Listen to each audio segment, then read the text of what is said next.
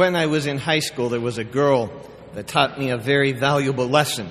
We were walking down the sidewalk, and in the middle of the sidewalk, was a telephone pole. And you think, no one thought to move the telephone pole 2 feet over or have the sidewalk go around the telephone pole. It was right in the middle of the sidewalk. And I exclaimed, "This is perhaps the dumbest thing I've ever seen. Who sees to it that a telephone pole is in the middle of a sidewalk? It seems unthoughtful at best and dangerous at worst." And this girl whips around. Her eyes are this big. She throws out her arms to her side in dramatic exasperation. And she says, "Do you have to complain about everything?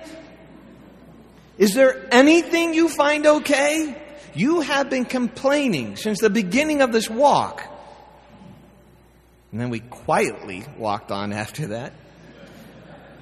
And as we walked on, I was reviewing my time with her. And I go, wow, I really do complain a lot. And so since that time, I have tried anyway to be better about that.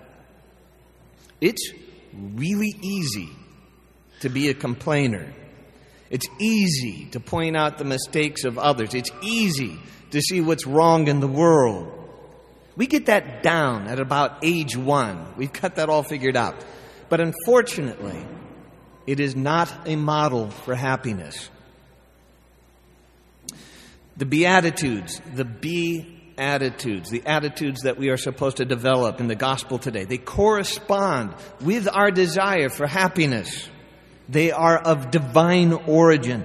They are that thirst within us that leads us to God, because He is the only one who can ultimately quench them. It's like the thirst for water. It leads you to a water fountain. The Beatitudes lead us to Jesus. Let's just take one. Blessed are those who mourn. And it doesn't mean those who are sad necessarily. A better equivalent word in the English language would be grieve. Blessed are those who grieve. The world is not good about dealing with grief. If you are grieving the loss of something important, or more significantly, you are grieving the loss of someone important, what can the world offer you? To the world, whatever or whoever it was that has ceased to exist will say to you, get over it. But here's another distraction. Look at this. With Christ, you who grieve, there is hope, because there is the promise of more. There is the expectation that if I have lost anything, it will be more than made up for in heaven. If I have lost anyone, they will be waiting for me in heaven. So I may grieve, but my grief is underladen with hope. And the one person who can give this hope is Jesus Christ. Beatitudes. Okay. But it is more than just those who happen to be experiencing grief. That's part of this beatitude. The other part is those who look at this world and go, you know what? This world needs help.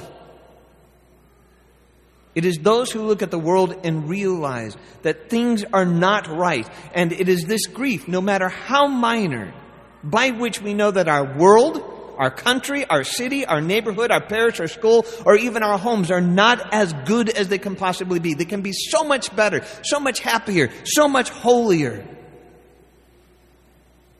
They should be. They could be, but they're not.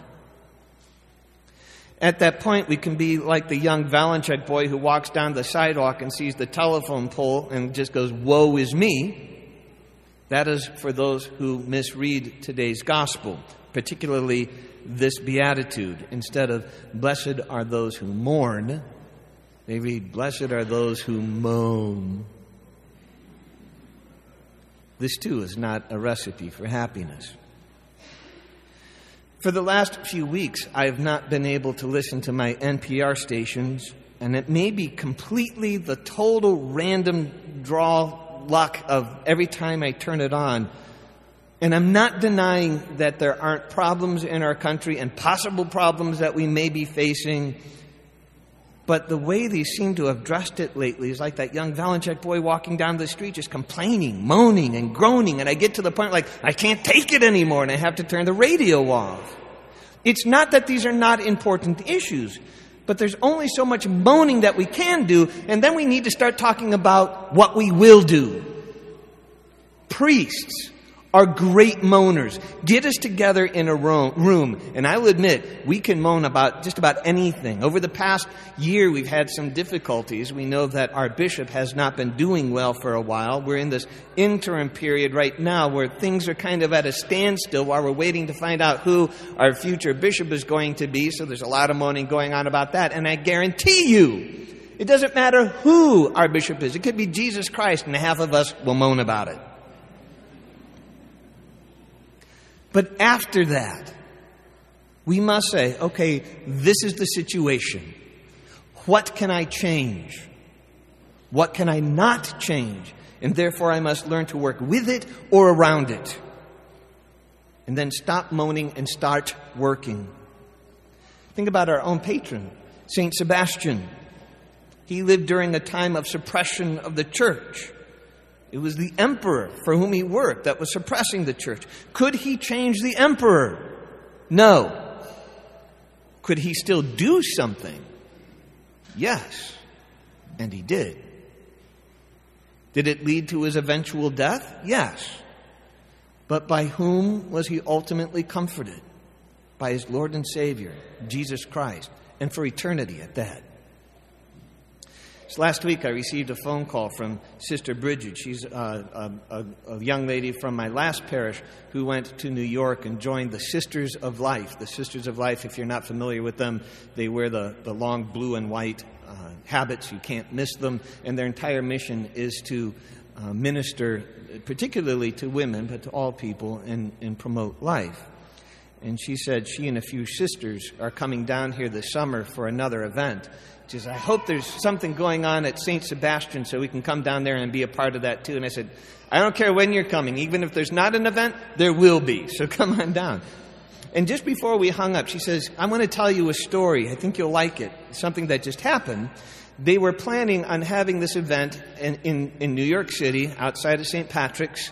And what they were going to do was pass out roses to women and say, you know, if you want to, go into the church, present that flower at the Blessed Virgin Shrine, and there will be priests available for confessions, trying to bring about some healing and whatnot in New York City. What they didn't realize, that it was on the exact same day as the Women's March in New York City. And so they were contemplating, should we do this or should we not do this? Should we postpone it to another day perhaps? And they thought, well, no. If God lined it up this way, this is what we're going to do. Instead of going out into the community, however, they stayed close to St. Patrick's doors. And they said they just saw the people streaming by to go to the parade route. They said they witnessed and saw all kinds of disturbing things that were going on.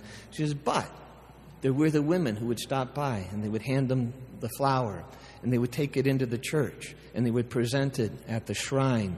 And then some of them went to confession. They said some of them stayed there for hours. They said people were crying.